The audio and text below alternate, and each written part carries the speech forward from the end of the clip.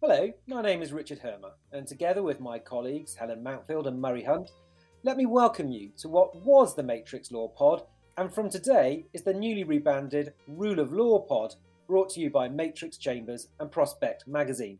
Many of you who followed the podcast since the Matrix inception 2 years ago will be familiar with our format. We started in the early days of the pandemic in part because we anticipated the challenges to civil liberties that lockdown might present, both at home and abroad, and also in part because it was a good excuse to meet up with colleagues and continue online conversations that we would otherwise have been having over coffee and lunches. But over time, it's broadened out to cover a whole range of topics that interest us in the intersection between law, politics, and international affairs. And if you're listening for the first time, you might want to browse our archive of 29 previous episodes available on the Matrix website.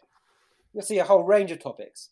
We speak to leading human rights activists overseas about the challenges faced in their countries, be it India, Hungary, Israel, or Hong Kong. We discuss the response to the shooting of George Floyd with David Lammy MP. We discuss US politics with David Cole of the ACLU, foreign policy and human rights with Lisa Nandy, healing fractures in society with Paul Van Zyl of the South African Truth and Reconciliation Commission, and we discuss the rule of law with Lord Neuberger, former president of the Supreme Court of the United Kingdom. And we've also had several episodes on Russia. We had a discussion with Bill Browder about securing accountability for Putin's human rights abuses. And more recently, on the eve of the current war, we had a chilling episode with Tatiana Glushkova of Memorial, Russia's most established human rights group, about the Putin state's liquidation of their organisation. And we've loved putting together these episodes, not least because of a passion for human rights, and also an almost overwhelming sense that the rule of law at home and abroad is in a very fragile state. It's something we believe we need to talk about. And that's why we are delighted to be starting this new venture with Prospect Magazine. The magazine is one of the leading sources of intelligent, incisive analysis of precisely the issues that preoccupy us. We hope that our perspective as lawyers will be interest to regular Prospect subscribers, and we equally hope that the Matrix Law Pod subscribers will find Prospect Magazine and its other podcasts as engaging as we do. Now, in a moment, we're going to turn to the main topic of this episode, which is the war in Ukraine.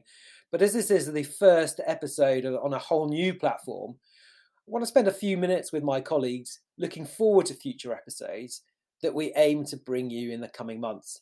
So, Helen and Murray, to those who've been following the Matrix Law Pod as was, you're going to need no introduction, but perhaps because we're starting afresh as the Rule of Law Pod with Prospect Magazine, can I just ask you just to give a couple of lines of describing who you are and the perspectives that you bring? So I'm going to start, Murray, with you. Thanks very much indeed, Richard. My name's Murray Hunt. I'm currently the director of the Bingham Centre for the Rule of Law, which is an independent research institute specialising in the rule of law based in London. I was a founding member of Matrix many years ago, and I then spent a period of time working as legal advisor to the Joint Committee on Human Rights in the UK Parliament. So I've got a very long-standing interest in the intersection of rule of law, democracy, and human rights, which is really at the heart of our podcast series. So I'm delighted to be taking part. Thank you, Richard. Helen. Yeah, hello, my name's Helen Mountfield. I was also one of the founders of Matrix Chambers with Murray. In fact, I think some of the early meetings started in my kitchen. I have practiced at Matrix ever since then. I'm particularly interested in equality law and human rights law. And I'm also now the principal at Mansfield College in Oxford, which is a particularly open-minded college. And we also the home to the Bonavera Institute of Human Rights. I'm much more of a kind of a jobbing barrister. So I'm just a human rights barrister. I do some international work, such as Guantanamo or Iraq or kind of oil spills in places like Nigeria. And then I do some domestic work against government. So that's who we are. In terms of what we're interested in, looking forward, I've kind of given a description of some of the kind of episodes that and I should say other fantastic colleagues of ours in Matrix present. I mean, I suppose the three of us have done most of them together, but there have also been some fantastic episodes from colleagues such as Samantha Knight and Raza Hussain, bringing their kind of great expertise to areas. But amongst the three of us, looking forward, What are the topics of most interest or importance? Helen, starting with you. Well, I think a lot of the big issues that we're facing now are the fragility of democratic societies that do respect accountability through the democratic process and individual human rights in important fields like health and education and free speech. I do think radical inequality and the fragility of democracy are very closely linked. And of course, then we also have the climate crisis, which underpins everything else that we're thinking about. And I think those issues are really interrelated. And there are questions that concern people who are interested in political issues of the day that have a very important legal underpinning that we hope to unravel. Murray, what's going to be on the agenda for you with the Rule of Law podcast? I think for me, the recent events in Ukraine really provide the main focus for immediate concerns. I think the implications for rule of law, democracy and human rights are pretty radical, both globally, regionally, and indeed nationally. I think globally, they really do provide an opportunity for a new approach to internationalism. Samuel Moyn wrote quite an interesting piece in the latest issue of Prospect, in which he warned rightly about the danger of the Western powers defaulting to an old sort of Cold War mentality in their approach to the rules-based international order. I think he's rather too pessimistic, and actually there are some good positive signs of a new approach to internationalism, which is learning some of the lessons we learned the hard way from the experience of the last decade or so. Regionally, I think there's a big challenge for the Council of Europe following the expulsion of Russia from that organisation. There's an opportunity there for that to have a reset through another leaders' summit to decide exactly what that organisation exists to do. And for the UK, what does Global Britain mean? Where does it fit in to this international reset, both regionally and globally? And finally, on the purely national level, I think the big issue for me is this government's approach to international law and international standards, where we see both through the Nationality and Borders Bill, the Memorandum of Understanding with Rwanda, the Human Rights Act reform proposals, an approach to international law, which really appears to, on the one hand, say we're complying, but doing things which are flagrantly not complying. I mean, all of those sound fantastic, and I'm looking forward to kind of discussing them with you and with the kind of experts that we're able to bring in. I think for me, I mean, I agree with Helen that climate change is something that law has to address. I'm quite interested in talking about it, maybe with activists, about civil disobedience. When's that justified? If this is an existential threat to the species, and law isn't providing answers, when is it legitimate for civil disobedience to fill that kind of vacuum? The other kind of domestic issue I'm really interested in at the moment, when we are discussing the kind of dilemma of families of heat or eat, which is what role is there for developing social and economic rights, which is a kind of I think a really interesting topic. And then more internationally, one we've kind of discussed before, but I'd really like to come back to, which is about the role of Supreme Courts.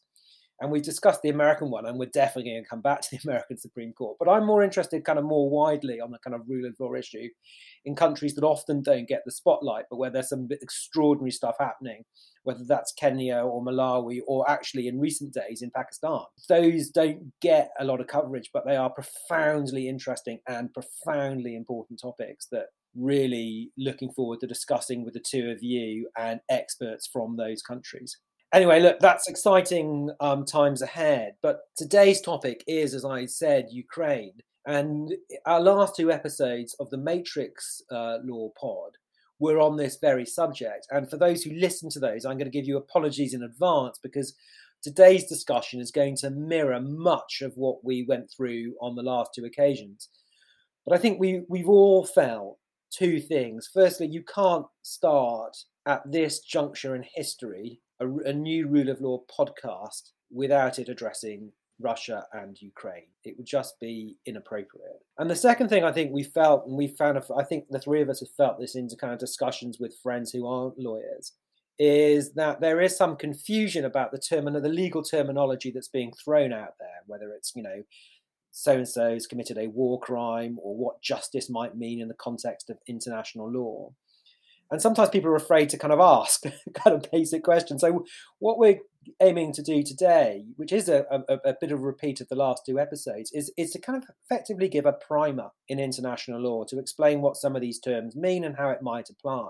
And we are very lucky to be joined by one of our colleagues at Matrix, who is one of the great experts in the laws of war, Andrew Clapham.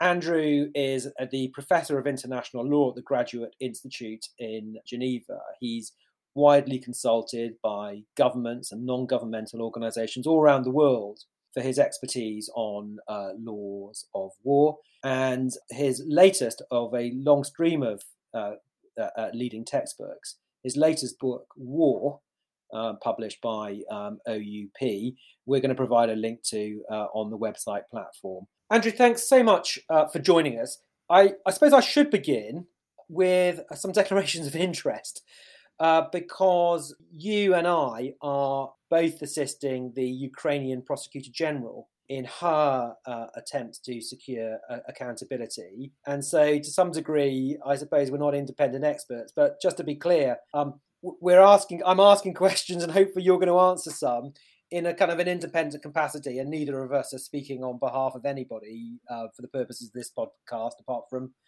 ourselves. Can I begin then by just kind of setting out a framework for some of the questions that we're intending to ask you?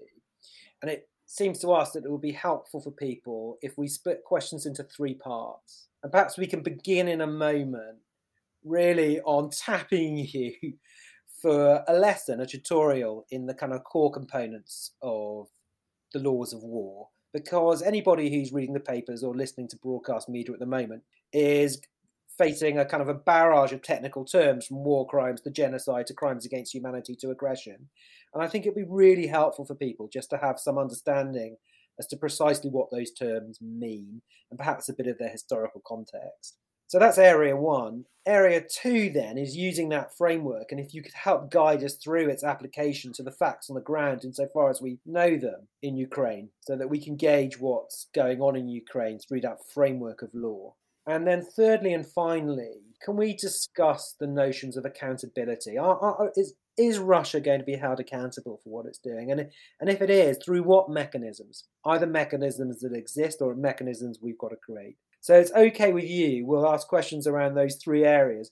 And could we then just start with the basics? What do we mean when we talk about war crimes? Well, war crimes are violations of the laws of war which attach to an individual. So there are all sorts of violations of the Geneva Conventions that we could speak about, but only some of them are considered war crimes. And the obvious ones would be killing prisoners of war or harming your prisoners of war with serious injury, attacking civilians, indiscriminate bombing of the civilian population, and so on. And so those particular violations of the laws of war mean that an individual could be prosecuted. Now, there are different venues for that prosecution. Individual could be prosecuted in the territory where the act was committed by the authorities. So in this case, Ukrainians caught by Russia in Russia could be prosecuted by the Russian authorities, and Russians in Ukraine could be prosecuted by the Ukrainian authorities. But what the international press are focused on is the fact that in this conflict, the International Criminal Court has jurisdiction over the crimes committed in Ukraine. So it too can prosecute the war crimes. Andrew, we'll come back to the question of what happens when you break those laws a little later on. But can I just keep the focus for the moment on what these laws are? So you mentioned the Geneva Conventions, and that's a series of predominantly 4 conventions that were created in the aftermath of the Second World War. And as you said, they set out a series of rules covering a range of topics that arise in armed conflicts. Is that the whole body? Is that what we mean by the laws of war? Is there a wider body? There's actually a wider body. In this conflict, there's something called Additional Protocol 1, which applies because both Russia and Ukraine are parties to that treaty. And it's particularly important because it covers things like attacks on the civilian population and disproportionate attacks, where there may be a military objective, but the civilian damage is excessive in relation to the military advantage anticipated. And that is what we've seen with the massive bombardment. So it's those crimes, what are called grave breaches of Additional Protocol 1, which are going to be the focus of most prosecutors, I would imagine. And then there are a series of crimes which reach back to the Hague Conventions and which are now considered customary international law. An obvious one would be pillage, an old war crime. That means stealing something for your own private use when you're in the invasion phase or during the occupation. So that if you like, there are three different sources of law. There are the Geneva Conventions, Additional Protocol 1, and then customary international law. And customary international law, for non-lawyers out there, what we mean by that is international law that is established through custom and state practice, and through everybody recognising that, what lawyers would call opinion juris, everybody recognising that those are legal standards that everybody has to comply with. Yes, so some of them would be quite ancient, like using poisoned weapons or exploding bullets, things like that, where they wouldn't necessarily be included in the Geneva Conventions, because those are sort of modern conventions to protect what are called the victims of war, prisoners of war, civilians in occupied territory, the shipwrecked, and so on. And some of these older rules have never actually been put down in specific treaties which create a war crime. And we often hear the phrase international humanitarian law. Is that just another phrase for the laws of war? It is really. It's a modern expression. Laws of war is older. When people use the expression humanitarian law, they're often stressing what I've referred to as the Geneva Convention's reach to protect the victims of war. So, for example, it's specifically focused on the treatment of prisoners of war or the treatment of civilians in occupied territory. That's humanitarian. Whereas other rules, I don't know, to do with prohibited weapons like an exploding bullet, it of course it's humanitarian at one level, but it's more about the laws and customs of war, properly so called. So that's one element of the law that governs armed conflicts, international armed conflicts, such as the one we're seeing at the moment. Can I ask you about another couple of terms that are bandied around and precisely what they mean? One is the crime of aggression. What does that mean in law? Well, when a state invades another state, that's going to be a violation of the UN Charter unless they've got some excuse, such as self-defense or the Security Council has authorized it. And the General Assembly set up a list of different acts that could be considered the act of aggression, so invasion and bombardment. But interestingly, also allowing your territory to be used by one state to invade another state is also considered an act of aggression. A blockade is an act of aggression. So there are quite a long list of acts of aggression. And then when it talks about the crime of aggression, what the Rome Statute and the international law definitions are referring to are a leadership crime where an individual in charge of the armed forces of a state is going to be responsible for what's called a manifest violation of the Charter. So an obvious and clear violation of the prohibition on the use of force. And that is relevant in the current context, as it is in any international armed conflict between two states. So that an individual leader who has not much to do with what's going on the battlefield, for having ordered the troops in the first place, could be prosecuted. And that's what happened after the Second World War for the German leadership and the Japanese leadership. And when you say the Rome Statute, just so we're clear, that's the statute that governs the International Criminal Court that sits in The Hague. Yes. So interestingly, in 2010, a definition of the crime of aggression was inserted into the Rome Statute, so that in theory, and we can come to why it doesn't work later, in theory, the International Criminal Court in The Hague would be able to prosecute a leader for the crime of aggression.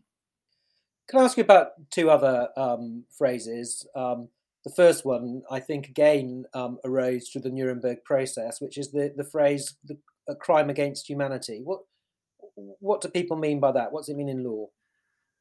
Well, I mean, a simple way to think about it is it's a massive violation of human rights. And again, there's a long list of the different types of crimes against humanity. It could be slavery, torture, extermination.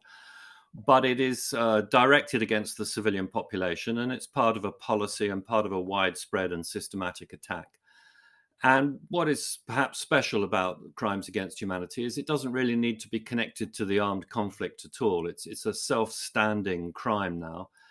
And it can be committed against your own civilian population or the enemy's civilian population. And it's much more flexible in a way than war crimes law, which has to be connected to a specific armed conflict. Now, those of us, and there'll be many of us who've read our colleague Philippe Sands' fantastic book, East-West Street, will know a little bit about the history of the emergence of crimes against humanity in international law, but also genocide and the history of the creation of the law around genocide. What exactly do we mean by genocide? So here the focus is on an intention to destroy an ethnic or national group in whole or in part. And as Philippe's book explains very well, it was Raphael Lemkin who originally was concerned about the fate of the Armenians, among other minorities, before the Second World War, and then obviously the Jewish population in the Second World War. And the idea was to focus on the fact that there was a determined policy to eliminate a particular ethnic or religious identity on a people. And that word genocide gets thrown around a lot because it sort of suggests that this is somehow the worst of all the crimes, and that states have to react when a state is accused of genocide. In fact, the obligation to react is really the same for war crimes, aggression, crimes against humanity, and genocide. The problem with genocide, as your question sort of hints at a bit, is that it's quite difficult to prove that an individual had the intent to eliminate a group as opposed to just destroy a town or to kill a particular civilian. But it's the fourth, if you like, of this category of four different crimes that the International Criminal Court and indeed states around the world can prosecute. Andrew, that's a really kind of helpful primer, I think, for all of us on the kind of the key bits of law that are governing this armed conflict. And so can I turn then to the kind of the second part of the discussion, which is how we use that framework to understand and to calibrate these horrendous scenes that we're seeing unfold in front of us in real time. And let's maybe just kind of start with that on a kind of chronologically at the beginning. You've described what we mean by aggression in international law and the crime of aggression. Is there any way of analysing what Russia has done by way of an invasion of another sovereign nation as anything other than aggression, and what defences would they possibly be able to raise to that charge? Well, there are two that have been hinted at by the Russian government. The first is that they were invited in by two independent states in order to protect them from aggression by Ukraine. And so in international law, if a state invites you in to protect it, that indeed would be a reasonable reason to use force. The problem here is that it's only Russia that recognizes those two states as having statehood and being entitled to invite another state in. For the rest of the world, those regions or entities are within Ukraine and don't have the authority to invite Russia in. And I think that would be the mainstream opinion. And the second argument, which Russia has sort of hinted at, is that it needs to go in to protect people from an impending genocide, a sort of humanitarian intervention. And that argument is actually being tested by the Ukrainians at the International Court of Justice, because one of the interesting things about the Genocide Convention is that it has a clause at the end which says that if two states have a dispute about the application of that treaty, you can go to the International Court of Justice. And in this case, Ukraine went to the International Court of Justice to say, well, Russia is claiming that we're committing genocide and they're therefore entitled to use force. And we'd like you to rule on that. And the International Court of Justice, in a provisional order, asked for an immediate ceasefire and for Russia to withdraw. But as you know, they haven't complied with that order. Just before we come to look at other kind of aspects of the conflict through the prism of the legal framework, I'll just ask you something just kind of about that Russian position, because it seems to be a feature of many conflicts, even when you have the most flagrant violations of, never mind law, but all human norm, that the perpetrators always seek to justify what they're doing under the colour of law. I mean, they're hard to think of any conflicts in which people kind of admit to being lawless. I mean, I think there are two things going on with this Russian justification. One is, it's kind of interesting that they have paid attention to the law, but in fact, the Security Council members and the International Court of Justice and the states around the world are obviously not convinced by that. And the second thing is that I think it's a little for domestic consumption, that people within Russia are being told that this is necessary in order to protect people from genocide, and that the Ukrainians are attacking Russian-speaking people or Russians within Ukraine, and that therefore this is necessary to save lives. And that argument, I think, for a while can have some traction. And so it's legalistic, but I think it's also by way of legitimizing and justifying and gathering support for this. And the sort of genocide argument is obviously the most convincing one to play out at the national level. Can I ask you then about breaches of the Geneva Convention and other aspects of international humanitarian law? How do we seek to understand the scenes that we are seeing of the shelling of civilian areas? What justification, if any, can there be for that type of military action? I mean, the justification that is offered and that will be offered when these things come to some sort of trial or accountability process is that there were military objectives hidden or within the civilian population, and therefore Russia was entitled to bombard that area because it was trying to destroy, I don't know, an anti-aircraft base or truck or whatever it was, or that soldiers were hiding amongst the civilian population and that they could be attacked from the air.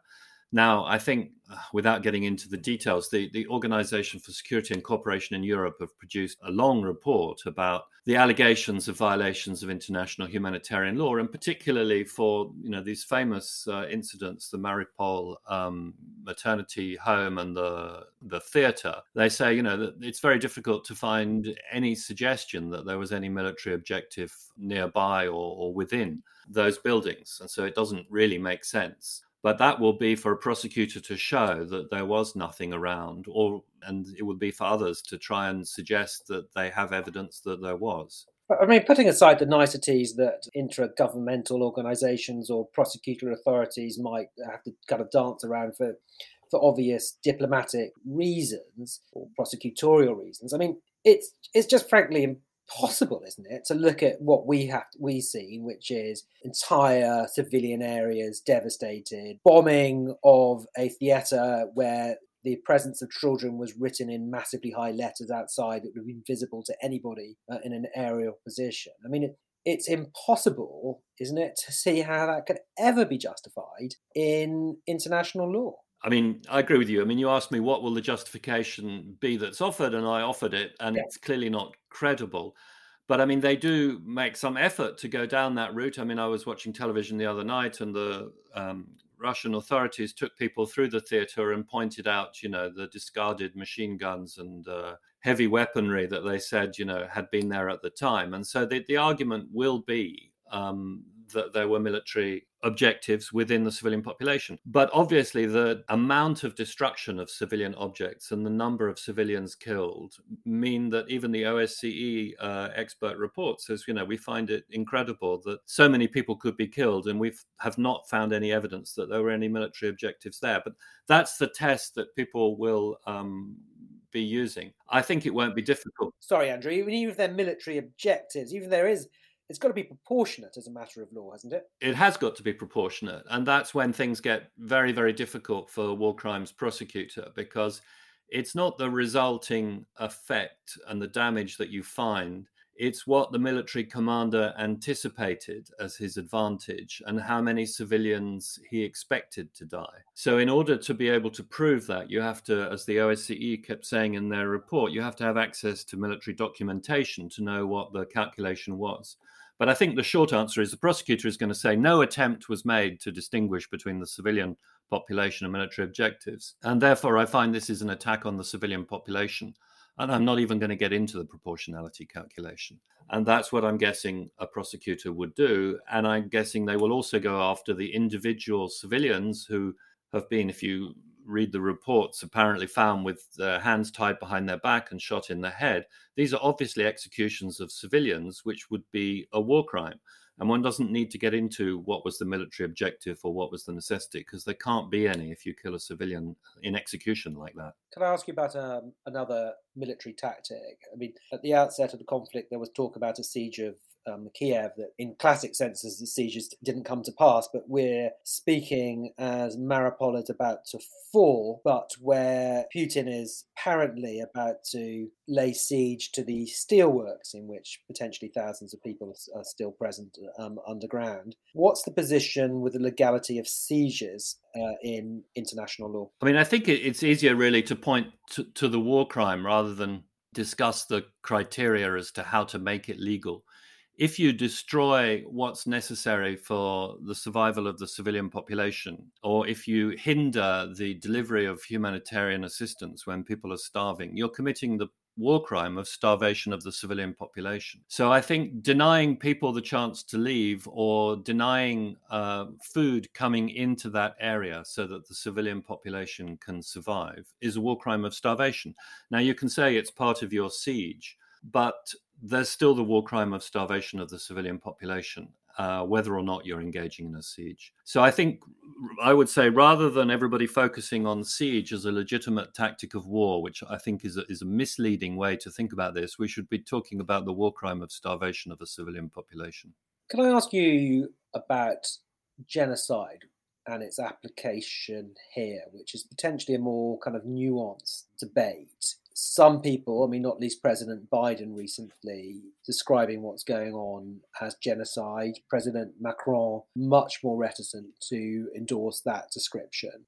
Can we understand what's going on in terms of genocide, and why this reticence amongst some politicians but not others declare this to be genocide? What's the significance of that? I think it's very political in the sense that politicians, as I said before, want to use the G word to show how horrified they are. And I think their reticence or not these days depends just on how many lawyers have gotten to them and how recently to say, just be careful because we don't really have much evidence of this. And if you throw it around, it looks like we're not serious.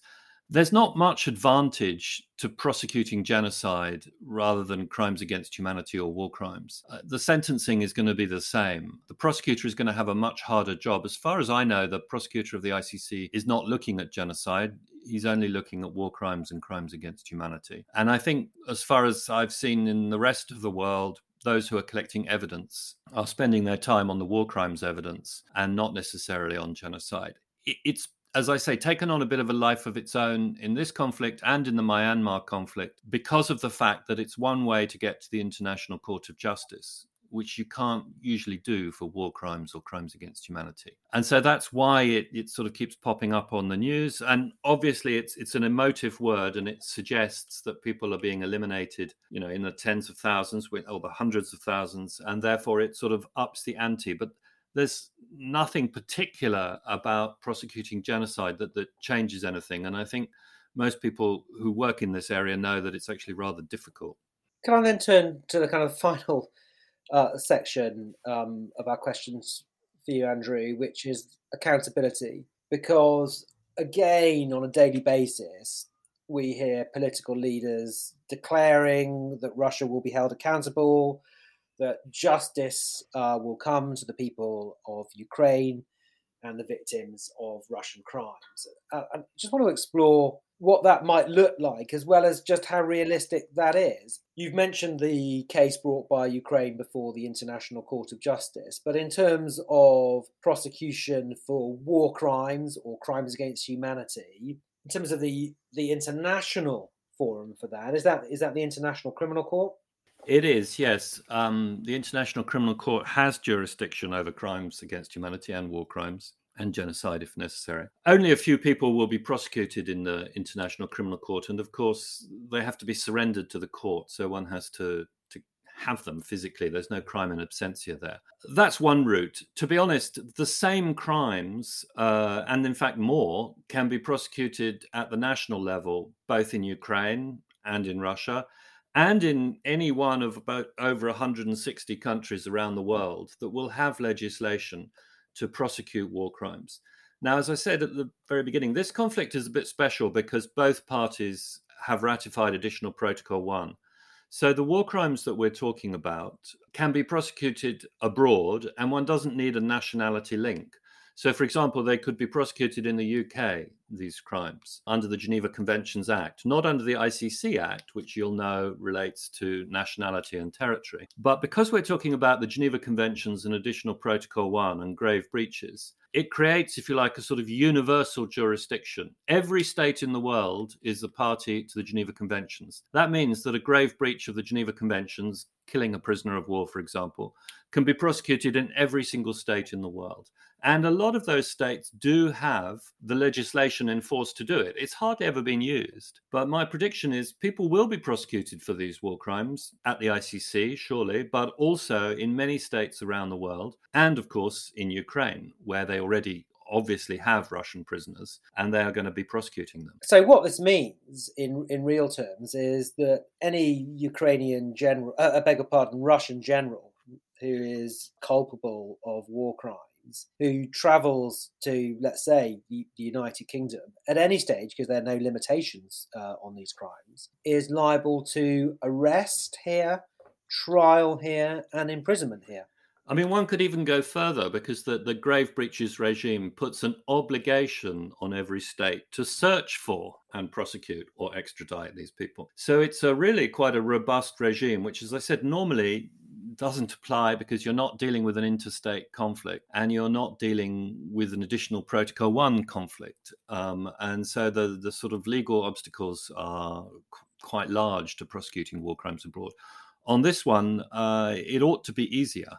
Now, of course, for that general, your hypothetical general, one would still need to show either that he or she ordered the crimes or participated in them, or under command responsibility had people under his effective control, and he failed to prevent the ongoing act or to punish it at the time. So one needs to know which generals were in charge of which troops on which days and in which parts of Ukraine. But that's relatively easy, I would have thought, for a prosecutor to be able to work out. I mean, aren't we? We're kind of in a new era in some senses, aren't we, in respect of prosecutions for war crimes and crimes against humanity? Because there's no doubt that there have been war crimes and atrocious acts done in armed conflicts for centuries.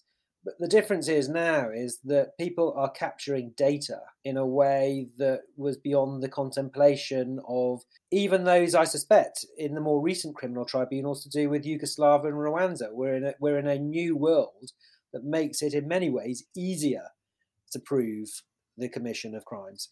I mean, the obstacles are still there, but you're absolutely right that the satellite imagery that can be captured and that can prove which units were in which places on which days and how much destruction there was and where particular military objectives were at the time and how far away they were from the civilian population, all that has increased. And as you say, there is quite a lot, it seems, of sort of intercept information between people communicating on their cell phones, which make it clear not only where somebody was, but how much they knew at the time. And a lot of a criminal prosecution, as you know better than me, is about showing the knowledge that an individual has and their intention at the time. And I think some of that will be relatively easier than in some other conflicts, yes. Andrew, two other questions for me. Firstly, about support and military intervention. So there's a distinction that seems to be drawn between providing direct military support for Ukraine, troops on the ground, aircraft enforcing no-fly zones. So that on the one hand, but yet, which is said to be untenable, but yet at the same time, we're sending very sophisticated weaponry that is downing Russian planes and destroying Russian tanks. Is that something is governed at all by law, or is that simply in the realms of realpolitik? Well, there are some legal consequences which flow. So if your troops are on the ground, as you put it, and you're participating in the conflict, then the Geneva Conventions apply to you as a party to the conflict, as opposed to a non-party. A non-party still has this obligation to prosecute grave breaches, but it doesn't have other obligations. But as you quite rightly suggest, there's high politics involved here. So what the West is really second-guessing is, at what point does President Putin think that we are actually targetable and we've entered this war? What kind of weaponry is it that's going to tip the balance into this being an armed conflict between us and him, as opposed to us helping the Ukrainians to fight him. And I think nobody quite knows where that line is. At one point, people thought if you supplied MiGs to Ukraine, that was an act of war and considered you were entering the war. And now people don't seem to think that anymore. So I think that's a question of second guessing exactly at what point the Russian government would think we're now going to engage directly with NATO forces as opposed to only with Ukrainian forces. And that's high politics. That's not going to be determined by any legal distinction. Finally, from me, Andrew, can I just kind of ask you to kind of give a kind of a long view? I mean, you have almost unparalleled experience in international humanitarian law, in advising governments and non-governmental organizations. But many people are very skeptical or cynical about the possibility of justice actually being achieved here. Putin is seemingly untouchable domestically, in control of his media there. There's no kind of checks and balances internally. There have been some captures of some troops, but he's secure, it would be said. And so the prospects of justice are just illusory. Do you share that cynical view? No, I don't. I mean, I think some people will be prosecuted in the short term. And as you suggested, the Yugoslavia prosecutions went on for a long time, some of them 20 years after the fact, including major leaders prosecuted much later. So I think there will be prosecutions and there will be an element of justice. I think one of the interesting issues in this conflict is, as you say, the act of aggression means that all of the damage that is done is the responsibility of Russia. It's not just the damage that was done in committing a war crime. It's going to be all of the civilian damage and all of the damage to the military and all of the military killed and so on. And, can one have reparation for that? Well, you can say, well, it seems very unlikely. But in fact, as you know, a lot of the Russian government's funds have been frozen.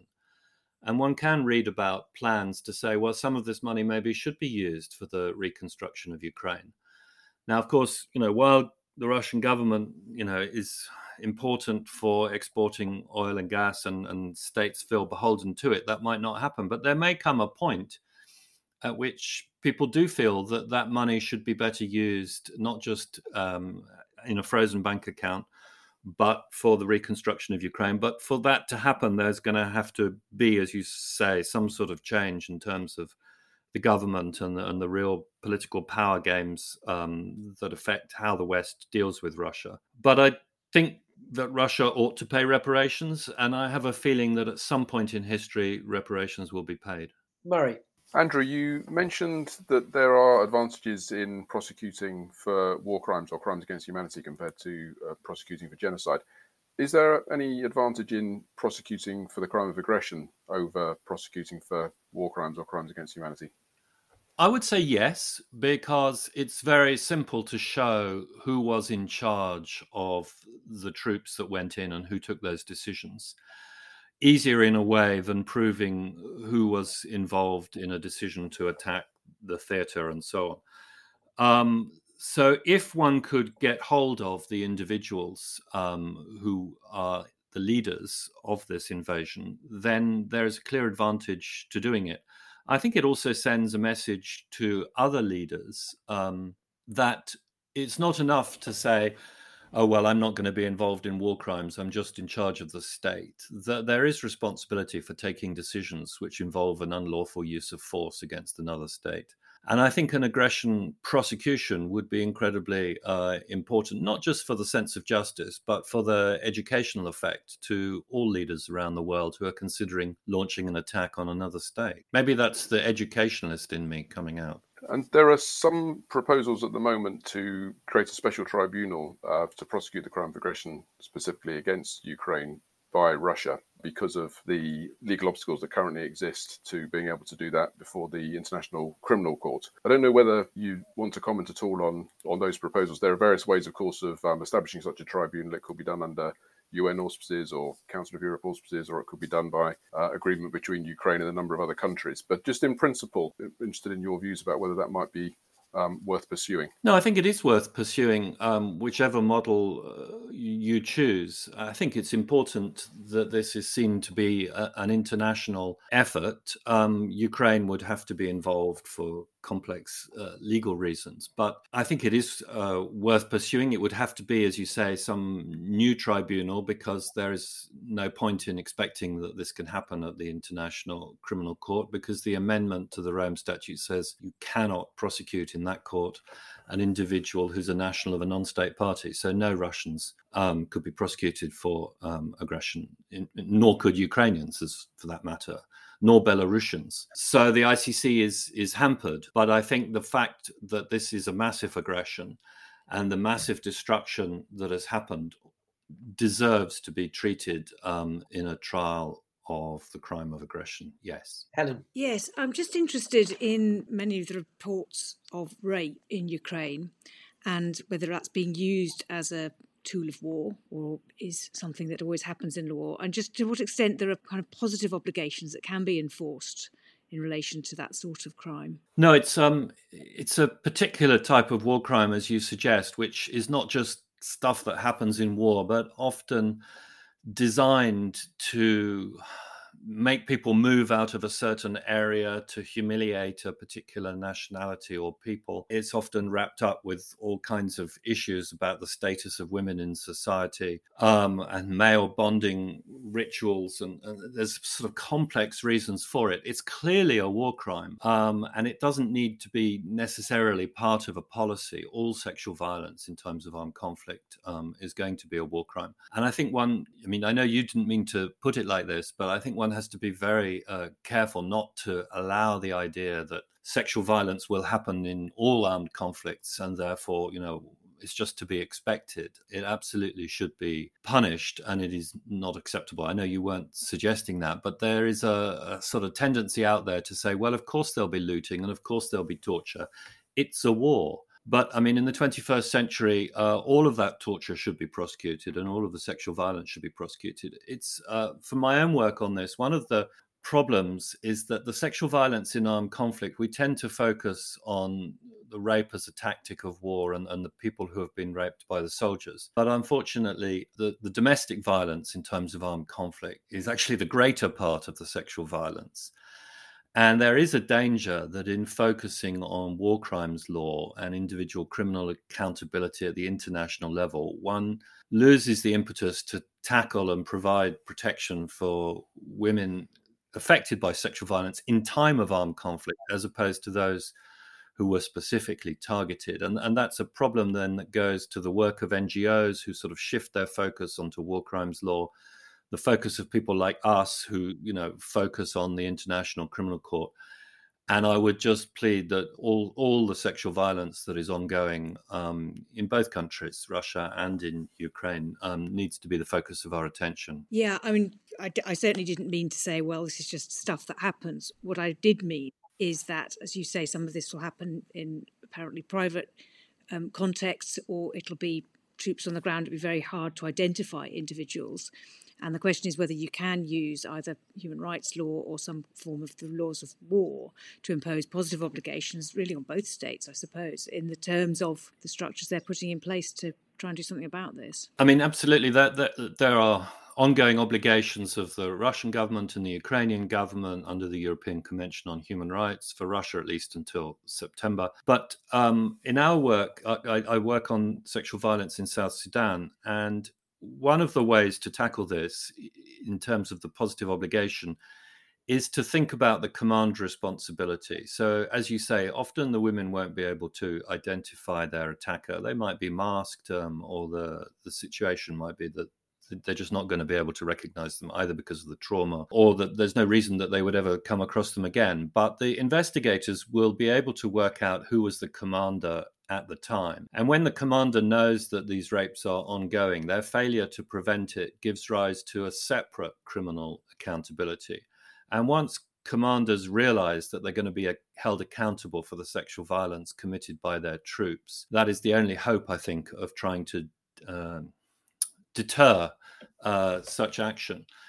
And there can be a sort of element of justice then, because the story will come out and the commander will be punished, even if the individual soldiers can't necessarily ever be found again. Andrew, we're going to end it there if we may. Thank you so much. It's just been invaluable trying to understand what that legal framework is. And it really is helpful in kind of getting an understanding as to how to assess what it is that we are seeing, these kind of dreadful, dreadful images. And some degree of hope can be taken from what you're saying about the possibility of accountability for these dreadful crimes in due course. Thanks so much for being with us. Pleasure.